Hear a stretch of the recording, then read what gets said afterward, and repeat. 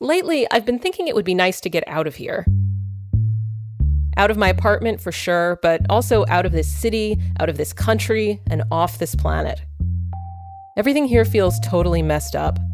And at times like this, it's very tempting to think maybe there's something better. A new place, a fresh start, a nicer planet. But of course, I know better. I'm Lynn Levy, host of The Habitat, a show that's all about how hard it would be to live on another planet.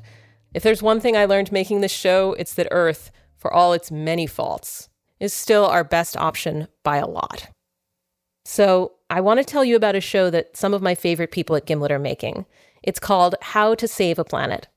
It's about all the ways we can take care of this planet, our home planet, so we can keep living here for the long haul. I'm going to share one of their most recent episodes with you. And if you like this episode, go listen to the rest of them. There's a new one every week. This is How to Save a Planet. I'm Alex Blumberg. And I'm Dr. Ayana Elizabeth Johnson. And this is the podcast where we look at what we need to do to address climate change and how to make those things happen.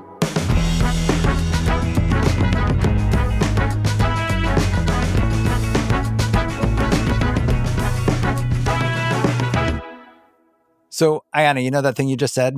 The tagline, you mean?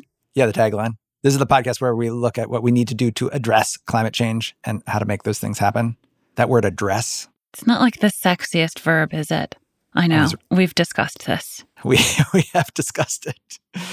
I wanted to use a different verb. Solve. Solve. You wanted solve. I wanted solve. But you pointed out there was a problem with the word solve. Yes, because it's not possible. And so, as the Buzzkill Scientist co-host, I chimed in to say, it's already here. We can't actually make it go away, but we have still this range of possible futures still available to us. And if we work really hard and have great policy and listen to scientists and all do our part, we could have a better possible future than we would otherwise have, which is literally the worst tagline of all time. So we went with address. So the point is simply, you can't solve something if the effects are already here. And the fact that the effects of climate change are already here has become increasingly obvious over the last few months in the United States. Begin with those out-of-control wildfires scorching California. Laura slamming ashore as a monster Category 4. Fighters are scrambling to contain at least 24 large fires in the middle of a historic heat wave. Seeking relief in the waves as temperatures soared up to 125 degrees Fahrenheit. Just how many homes were right in the path of this fire? So what's happening here in the United States, what's being talked about in those news clips, we know is consistent with climate change. A warming planet means more extreme weather. And here in the United States, that means more frequent heat waves, more intense wildfires, more damaging hurricanes, and more severe flooding. And of course, all of this is happening in the middle of a pandemic. And if you're sitting there thinking, oh, but this won't happen to me, where I live never has extreme weather like that, please think again. Climate change means wild storms and other disasters are appearing in places where we've never seen them before. And so part of what we need to do to address climate change is to prepare for the changes that are already here. Address. So today on the show, how to prepare for a world with more extreme weather. Disasterologists, artisanal marshmallows, and a conversation with a woman who's lived through one of the most extreme weather events a person can face.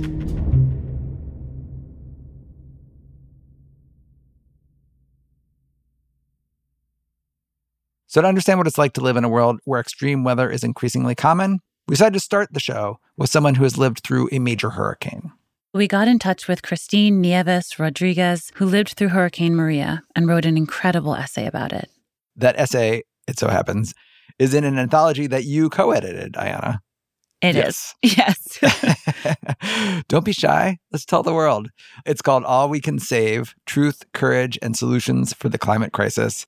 It's got a ton of really incredible essays in it. And I'll just put a quick plug. You can pre-order it now. It comes out on September 22nd. 41 essays, 17 poems, some incredible original illustrations. And you've been working on this book basically since as long as I've known you. As we were sort of preparing this podcast, getting ready to launch it, you would be like pinging back and forth between sort of like doing interviews for the podcast. And then at one point, you and your co-editor had like all your manuscripts set up in a conference room, and we're sort of laying everything out. It's been a real labor of love, and it's been really cool to see all the time and effort you guys have put into it. So I'm excited that the world will thanks, get to see Alex. On behalf of my co-editor, Dr. Catherine Wilkinson, and I, thank you.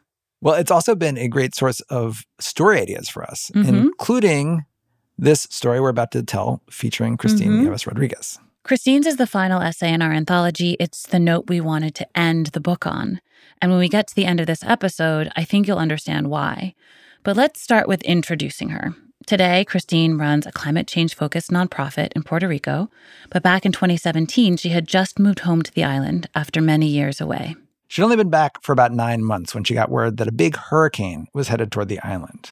Now, Christine had just lived through Hurricane Irma. Hurricanes were a part of life in Puerto Rico, so she thought, we can deal with this. The wisdom and the history of having experienced hurricanes before, it gives you a kind of like muscle memory, like you've done this so much, you know what to do. But we had no idea what Hurricane Maria was going to be like.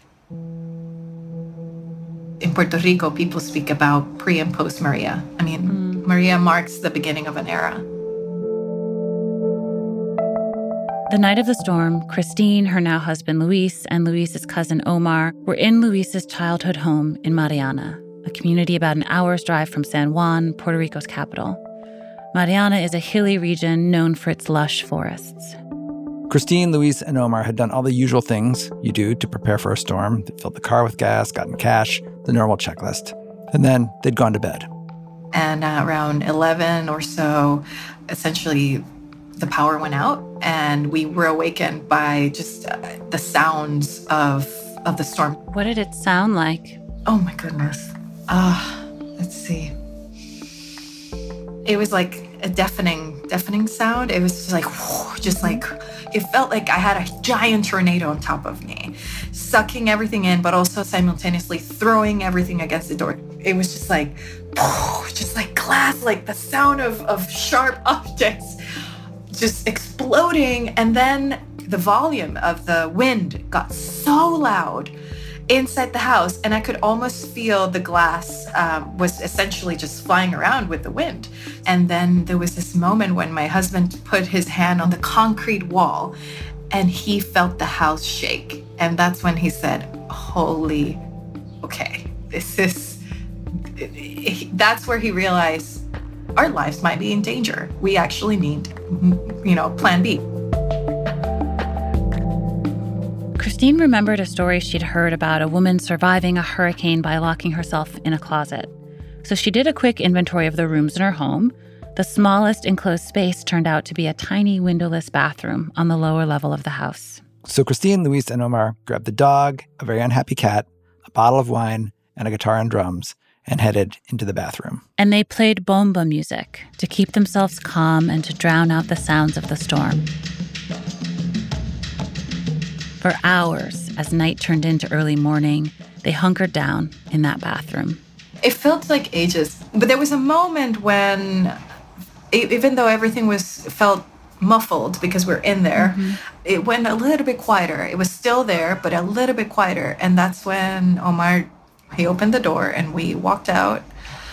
And I mean, everything is flooded completely, and there's stuff everywhere. And we walked through the hallway to the furthest bedroom that had a window overlooking our garden. And when we got there, it was already morning, and I watched Luis cry, just watching him overlooking a landscape he couldn't recognize anymore. What had been lush, green surroundings were essentially gone. Massive trees that had been there for so long were lying down in the mud. Everything he grew up with had just vanished. Not even one leaf. It was just bare and confusing. And you could see things you couldn't see before. I mean, before we were completely enclosed around a barrier of trees. They were so tall and lush, you couldn't hear noises coming from anybody, from neighbors. And when we walked out, I realized we had 3 neighbors just down the road, just on the other side. It's like, wow, there's people that right there. I could be like, hey, what you cooking today? I had no idea. Yeah. But the destruction was so much, and we couldn't even comprehend the material loss we had gone through. It was the natural loss that hit us most, because you're not used to that kind of wow, this was so powerful that even nature couldn't stand it, even the soil and the trees.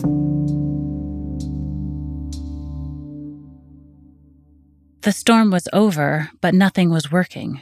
No radio, no cell service, no electricity. They were completely cut off. They did have some food in the fridge, and for a couple of days they ate that, cooking what they had over open fires outside. When the food they had started to rot, they supplemented their diets with coconuts from the downed palm trees all around them. But coconuts only go so far. They needed to find more food. There were several issues, right? To get to food, you need transportation, but then you couldn't get transportation because there was a shortage of gas. And then in order to get gas, you needed cash. But then there was also communications were down. So then ATMs weren't working. And the roads were probably full of debris. And the roads were, think about all the different, it was like boom, boom, boom, boom. You had 4 different obstacles before you get to that. And even if you made it through that gauntlet, you could mostly only buy dry goods because there was no electricity, which meant no refrigeration, and no cell service meant limited connection to the outside world. So they had no word on when power might be restored or when help might arrive. Christine, Luis, and Omar would see helicopters flying overhead, but the helicopters never stopped. And so, after 2 weeks, they decided we need to drive into San Juan to get some information. On the way there, they finally ran into an aid truck. They gave us essentially 6 little bottles of water, of like the small 10-ounce bottles, 4 cans of Vienna sausages, Skittles, and like a Nutri-Grain. This is per family. Oh, no. That was the food that we were given. There was that breaking moment. I think it was the Skittles. I think when I saw the Skittles, I was like, you got to be kidding me. This is atrocious. Like, this is actually not what we need most right now. That's when we realized, oh my God, they're gonna wait for us to die before. Like we're not gonna just stand idle and wait for food. This is the food. This food is gonna kill us. The hurricane was this moment of me seeing like, oh my God, the way we've created our lives, if one thing collapses, all of them collapse around it. And then your life turns into a survival game of just trying to stay alive. It was like dystopian future. I felt like all of a sudden I'm in Hunger Games, but I didn't know how to hunt.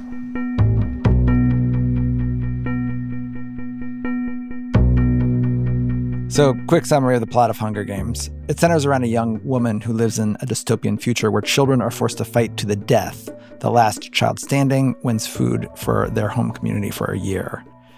But then along the way, the main character learns that if we're operating as individuals, we end up destroying each other. If we come together, we survive. Christine and Luis, of course, also realized this.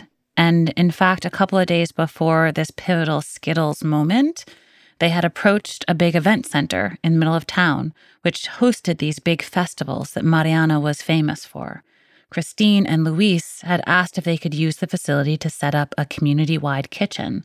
But the center organizers had said, "You're crazy. How can we cook when we don't have either food or electricity?" But as Christine and Louise were on their way back from that trip to San Juan, the one with the Skittles, they came across a community mutual aid society. And what Christine saw there changed what she thought was possible. When I stopped there, what I saw, it was the thing that I needed.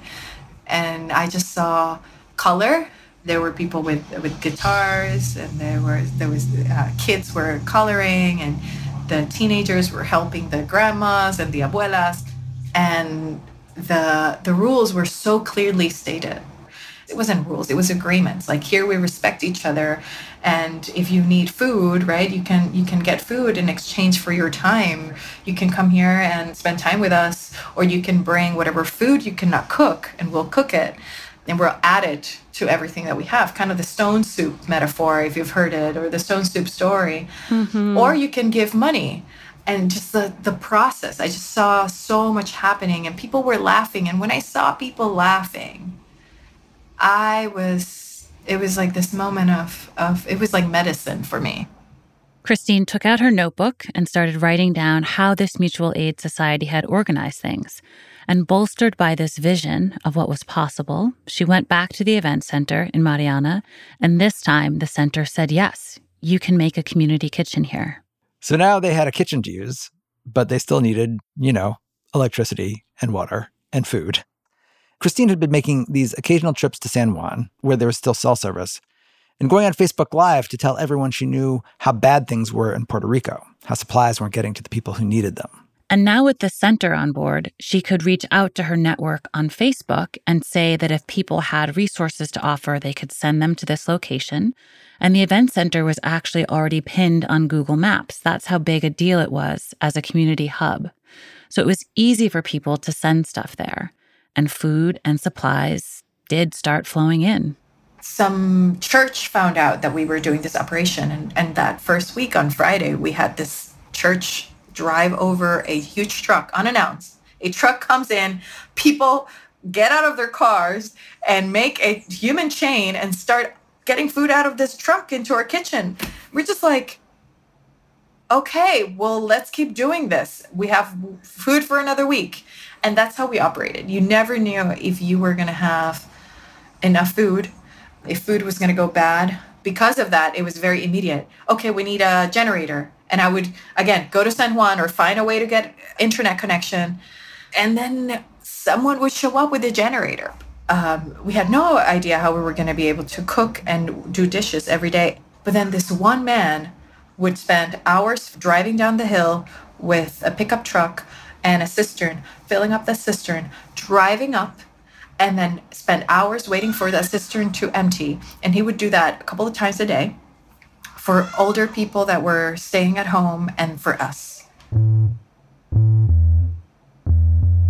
And the kitchen opened, and when the word spread, the first day was 125 people, and then the second day were 200, and then by Friday we had over 300 people.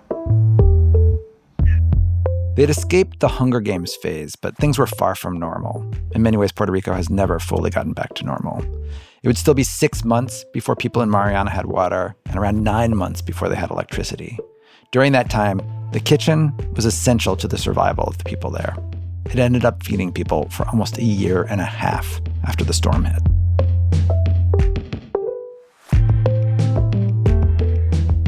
So what's the main lesson from Christine's story? For me, it's that even if you do have a functional government, after a disaster, there is a period of time where help just won't get to you. You're on your own. And the U.S. government's disaster response has been getting worse and worse. So the time you'll likely be on your own is getting longer. And so if you find yourself in Christine's position, and chances are getting higher that you will, what should you do to prepare? And how prepared is my co-host Alex? That's coming up after the break.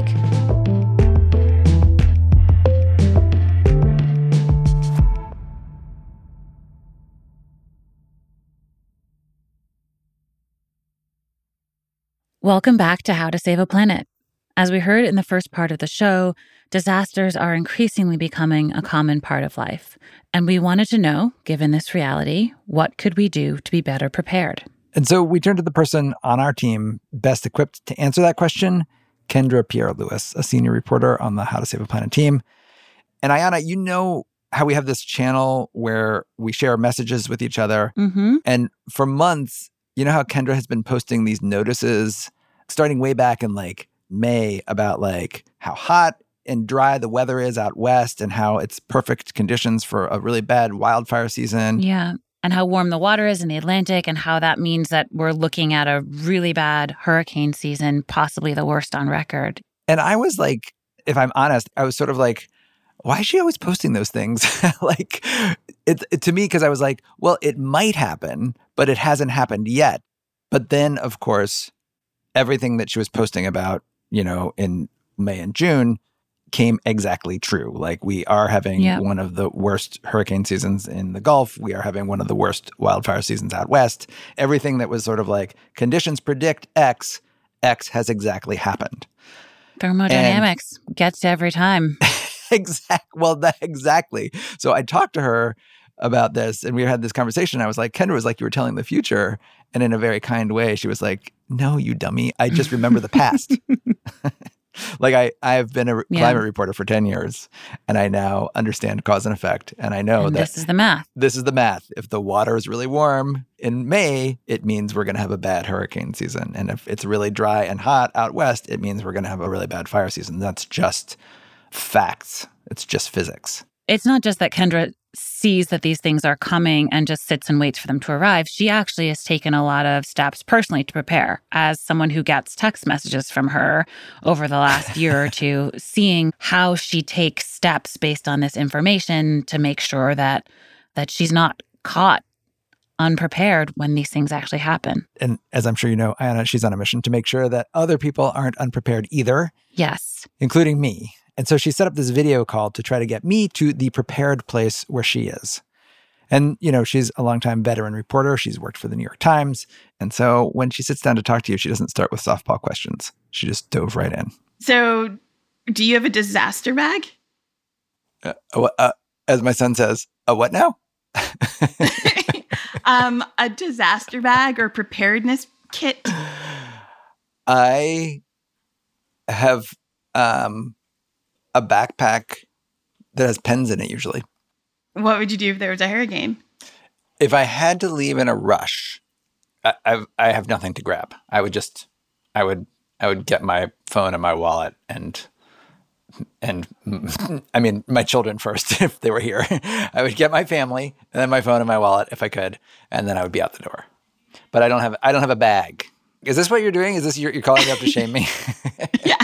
And wait, should I be like, are you telling me that I need a disaster bag? Is this what the point of this call is? I think you need a disaster bag. You need something that you can grab relatively quickly. Do you want to see my disaster bag? I'm actually patting it lovingly like it's an animal. Yes, let me see it. I can turn it around so I can actually unzip it. I swear it's not as heavy as I'm making it sound. How heavy is it? It's like 45 pounds. So inside there's just stuff that you need to last a while, so a spare outfit, a spare pair of glasses because I have terrible vision, toiletries, my passport as a backup ID in case I need to flee the country. So if you put yourself in the position where you're using this bag, what is happening all around you? Like, describe the scene right now. If you need to go get this bag. I'm generally imagining a scenario where it's going to be kind of a pretty epic hurricane and it's going to happen during COVID. If this was a non-COVID year, I would have packed this bag differently. And I have some time to get out, but not a ton of time to get out. And I need to go someplace where I can socially isolate, right? So like I might head up to my friends in Vermont, or I might go west, depending on whether or not I have access to a vehicle. But I can't just like show up and turn up in their house and hang out in their living room, right? Because normally that's what you would do. But during COVID, that's not a great thing to do. So I'm assuming that if I have to evacuate, I can't just crash on a friend's couch, but maybe I can set up a tent on their front lawn.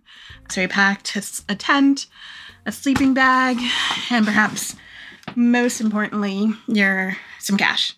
How much emergency cash, if it's not too personal a question? I can count at 50, 70, 90, 110, 130, 150, 170, 180. I'm down to 188 because I kept rating it during COVID for takeout money because I wasn't going to the ATMs. I kind of want to have 1,000, which it sounds obscene, but like... Oh my God. The thing that I think about a lot is like... When I lived in New York City during Sandy, I lived in an area that wasn't super heavily affected by Sandy, but the ATM stopped working. Right. Because they literally ran out of money. It wasn't even that we didn't have the other issues, but the banks weren't refilling them. And so like getting the cash when I can get the cash just seems to make the most sense. Right. And then I have food. And what do you have in there? What kind of food? Marshmallows for a treat. It's all marshmallows. The entire bag is marshmallows. Not just marshmallows, cinnamon churro marshmallows. These are like the golden Cadillac of marshmallows. Just because you're leaving Brooklyn doesn't mean you have to leave Brooklyn. Cinnamon. I technically live in Queens, Alex. I resent that comment. People in Queens know what a marshmallow is like. We have better food than Brooklyn, for the record, and I will stand by that. Judging by your go bag. All right. Patagonia salmon. Oh my God. This is the most artisanal go bag I've ever seen. How many days of food do you have? So the official recommendation for ready.gov is 72 hours. I have about a week's worth of food, 10 days. What else you got? So the official recommendations are that you're supposed to have 72 hours worth of water with you. But like, how do you carry 72 hours worth of water? Right. So instead, I have 3 sort of, this pains me as a climate reporter. It pains me. 3 bottles of like, what are they? 16.9 fluid ounces of water. Okay. But then I also packed there are iodine pill, like drops in there that purifies water. And then I have a water filter that's really good at purifying water. Oh. And so I can refill on the go.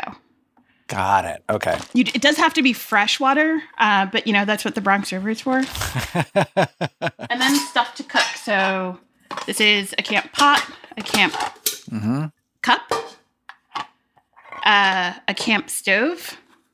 You attach it to propane and it sits on top. And then the pot sits right there. But yeah. That is a fossil fuel. It is. I'm sorry. That's all right. But what I have on the other side that is not a fossil fuel is a solar panel. Oh. So I can charge my phone. Oh my God. Does that really work? Yeah. That's so cool. That's amazing. You literally have a solar panel in your go bag. How long does it take to charge your phone with a solar panel? Like an hour or so to get it fully charged. It does depend on how sunny it is, but you can use it while it's charging, so you don't have to get it fully charged. That is amazing. So the scenario is the storm is here. How much time do you normally have to evacuate? Yeah, so it depends on how good the storm tracking has been. One of the things that's been happening because of climate change is that there's an increasing number of storms where they get way more intense at the last minute. So they thought it was like a category 1 or category 2, and then it intensifies at the last minute and becomes a category 3, 4, or 5. Oh. So like that predictive capacity has gone down because the storms are behaving so much differently than they have traditionally. But the other thing to remember is that a category of a storm, 1, 2, 3, is just the wind speed. It's not the water. And water is the deadliest part of a hurricane. Right. So a category 5 matters only in the sense that like your property probably won't withstand it. So right. So you need to leave because your property can't withstand it. But generally the truism is run from water, hide from wind. How does having this bag make you feel? Better. It just makes me feel a little bit more in control, probably at a time when we're feeling wildly not in control. Just like knowing that if I have to leave, I can leave and I'll have the things that I need pretty quickly makes me feel better. There are some things that like I probably should add. I don't have any coffee in there yet, which is a problem because I'm addicted to coffee. That would be the first thing I'd put in. Literally coffee. Coffee, then my children's social security cards. This is good. This is making me want to do. I have gone from being a person who didn't want to have a to-go bag because I don't know, I think all the emotional reasons that people don't prepare go bags, they don't like living in the world where they're a disaster refugee, to think it through. But somehow talking with you about it turns it from this thing that like on some sort of emotional gut level I just don't want to think about to something that I'm just sort of like, it's a cool, interesting puzzle. Like, what would I want to bring? If I had to bring something, what would I put in this bag? And it sort of like turns it from something that feels like a depressing, I don't know, thing to think about to a mental video game that you're trying to win, sort of. Yeah, I think for me, thinking of it very much in the context of camping has made it a lot easier for me. Yeah. With a little bit of zombie horror flick thrown in. Right. If it was Walking Dead. What kind of to-go bag would I want if Walking Dead was real? Yeah. In that case, I should probably pack my hatchet. Right. Exactly.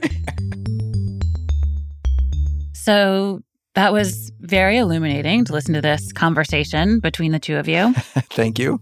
We're all now, the three of us together, me, you, Ayana, and you, Kendra. Well, my main takeaway is that Kendra is extremely polite and let you get away with saying to-go bag instead of go bag, as if this is like takeout Chinese food, as opposed to like a survival kit.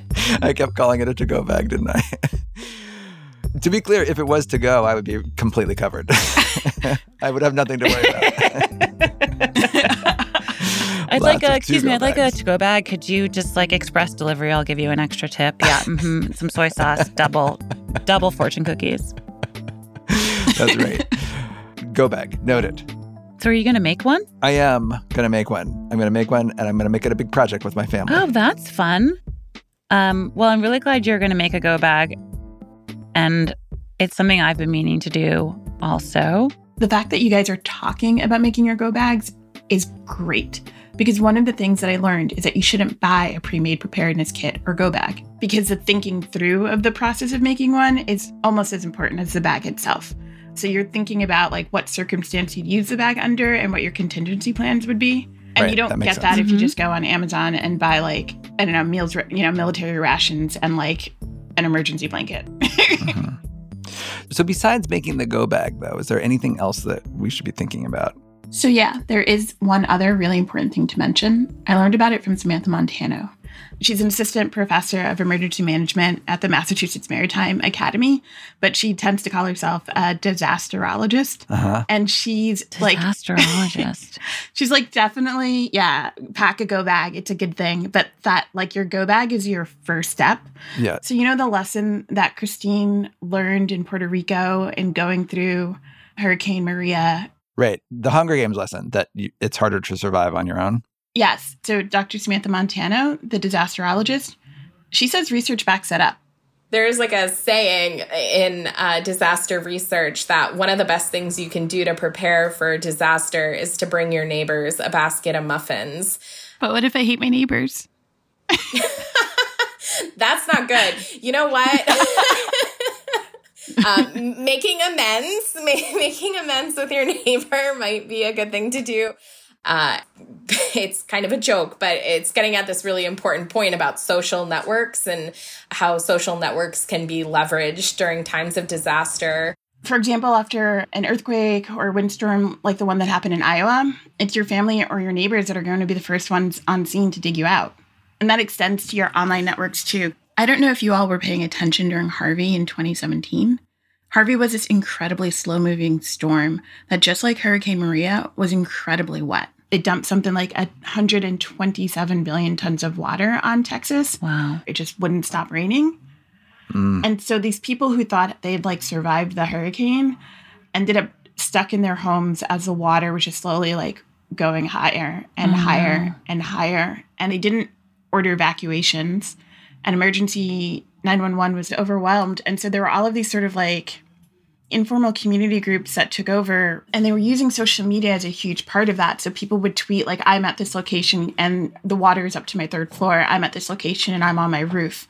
Can you come get me? And then all of these, like the Cajun Navy is one group, all of these volunteer rescuers really informally were going out and rescuing people. There was an app that you could use where like people could act as impromptu dispatchers from really far away. Wow. To kind of coordinate efforts, because official emergency management channels were just so overwhelmed that was the only way people could get help. So your disaster bag is not enough in this context for sure, right?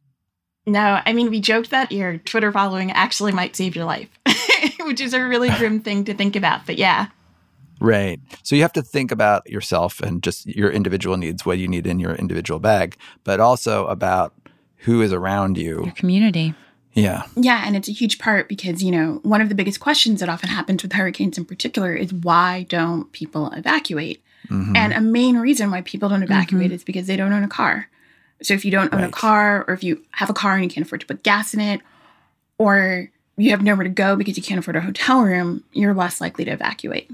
Or you don't have people nearby to stay with, Right. or all your people are also evacuating because they're your neighbors. So if you do want a car, you want to find out the people around you who don't. And if you don't have a car, you want to find out the people around you who do. And who has space in their car, right? Because, Alex, you have a family. That's right. You could fit one more person. Yeah.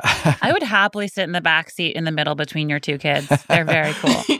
And what strikes me as we talk about this, Kendra, is that a lot of times what predicts how bad the disaster is how prepared people are for it. It's less about how bad the actual weather is and more about just sort of how prepared people were and how they acted in response to it. Yeah, that's why a lot of disaster experts like Dr. Montano avoid the term natural disaster. Avoid the term natural disaster entirely? Yeah, they like to say natural hazard if you're talking about a hurricane or tornado, but they don't like the term natural disaster because it kind of skips past the fact that humans are kind of responsible based on where we build our homes or our behaviors into turning that into a disaster. If a hurricane hits a beach that nobody lives on, it's just weather. Right. It doesn't matter how big or catastrophic that storm is, it's just weather. Right. The thing that makes the nature the disaster is human beings and where we've built and what we're doing there. Right. And so if we accept that these natural hazards are increasingly a part of our lives, then we need to organize our lives around them.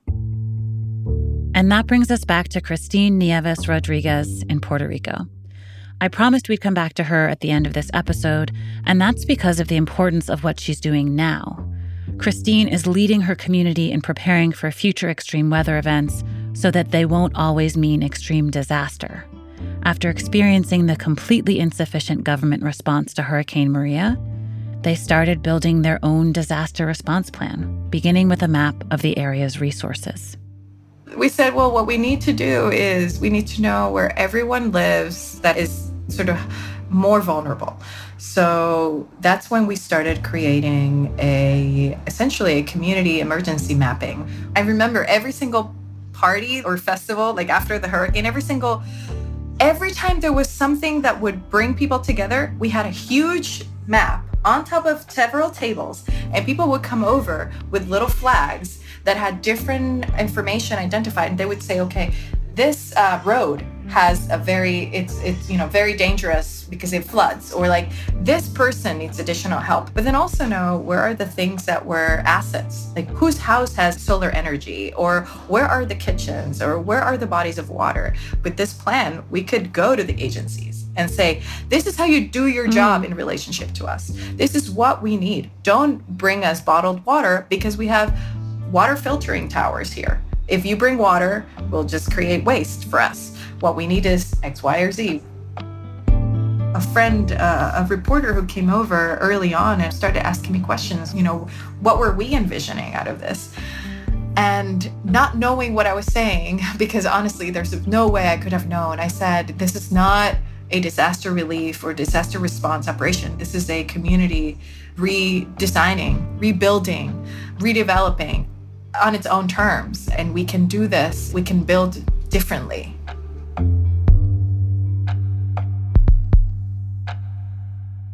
Right now, there are not nearly as many people as there should be thinking about how to build differently.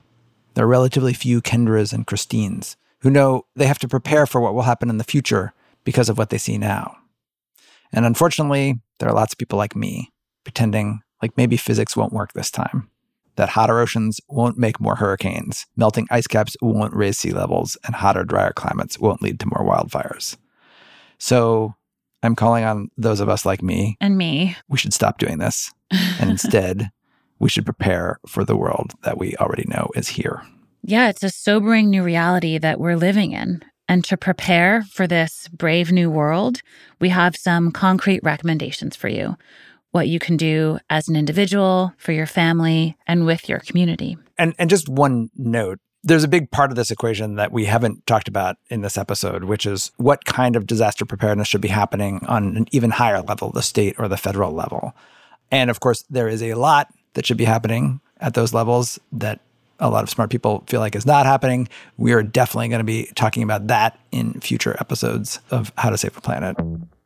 For now, here are recommendations for you and your community from our very own in-house disaster expert, Kendra Pierre-Lewis. Thanks, Alex. So everything I'm going to say will be in the episode notes. One of the first things you can do is pack a go bag. If you go to ready.gov/kit, they will have tips on what to pack. But remember that it's a guide and not an all-encompassing list. So there are things on there that you may not need, so don't pack them. And there are things that aren't on there that you might need. So it's really about thinking through what you will need in a disaster, which is why, according to Dr. Montano, it is so important to build your own disaster bag rather than sort of buying one of those pre-built preparedness kits you can find online. It's not just what you put in the bag that matters, but the whole process and thinking through it and the contingency plans that you develop while building that bag. Speaking of contingency plans, that's the second thing you can do. You should check out ready.gov/plan for some help in thinking through your disaster preparedness plans. And if you have children, ready.gov/kids helps you incorporate your whole family into your preparation. And that's really important because kids will be going through these disasters too. Once you have your go bag and your plan, you should also check out your home. Is your home prepared for the hazard that it's likely to face? If you're in fire country, have you removed shrubs and plants to create defensible space so firefighters are able to protect your home? If you're in an area that's prone to flooding, have you installed sewer backflow valves to make sure that during a flood event, the sewer doesn't backflow into your home? And we are only as strong as your community. Is there something that you can do to help make your church or your community center more prepared? FEMA actually is an entire guide for protecting your congregation. And if you want to go even further, consider getting Community Emergency Response Team or CERT training. Really holds your local government sort of accountable for helping you through a disaster. All of these details will be on our website and in our newsletter. So sign up at gimletmedia.com/shows/how-to-save-a-planet. Thank you, Kendra. And one more reminder/plug. You can check out Christine's essay in the book that my co-host Ayana co-edited called All We Can Save. It is available for pre-order right now. Christine's essay is called Community is Our Best Chance. And if you get that book, there's a special bonus. Kendra Pierre-Lewis also has an essay in that book. It's called Wakanda Doesn't Have Suburbs. And when I read it, I remember thinking, like, this essay sort of perfectly encapsulates the ethos of this entire podcast, what we're trying to do here. It's really fantastic. And so check out the book, over 40 essays. It is well worth your time. Thanks, Alex. And let's kick it back to Kendra to take us home with the credits. How to Save a Planet is a Spotify original podcast and Gimlet production. You can follow us at How to Save a Planet with the number 2 on Twitter and Instagram, and email us at howtosaveaplanet@spotify.com. How to Save a Planet is hosted by Dr. Ayana Elizabeth Johnson and Alex Blumberg. Our reporters and producers are Rachel Waldhouse, Anna Ladd, and me, Kendra Pierre-Lewis. Our senior producer is Lauren Silverman. Our editor is Caitlin Kenny. Sound design, mixing, and original music by Emma Munger, with additional music by Bobby Lord and Catherine Anderson. Our fact checker this episode is Claudia Geib, and thanks for listening. We're off next week, but we'll see you the week after.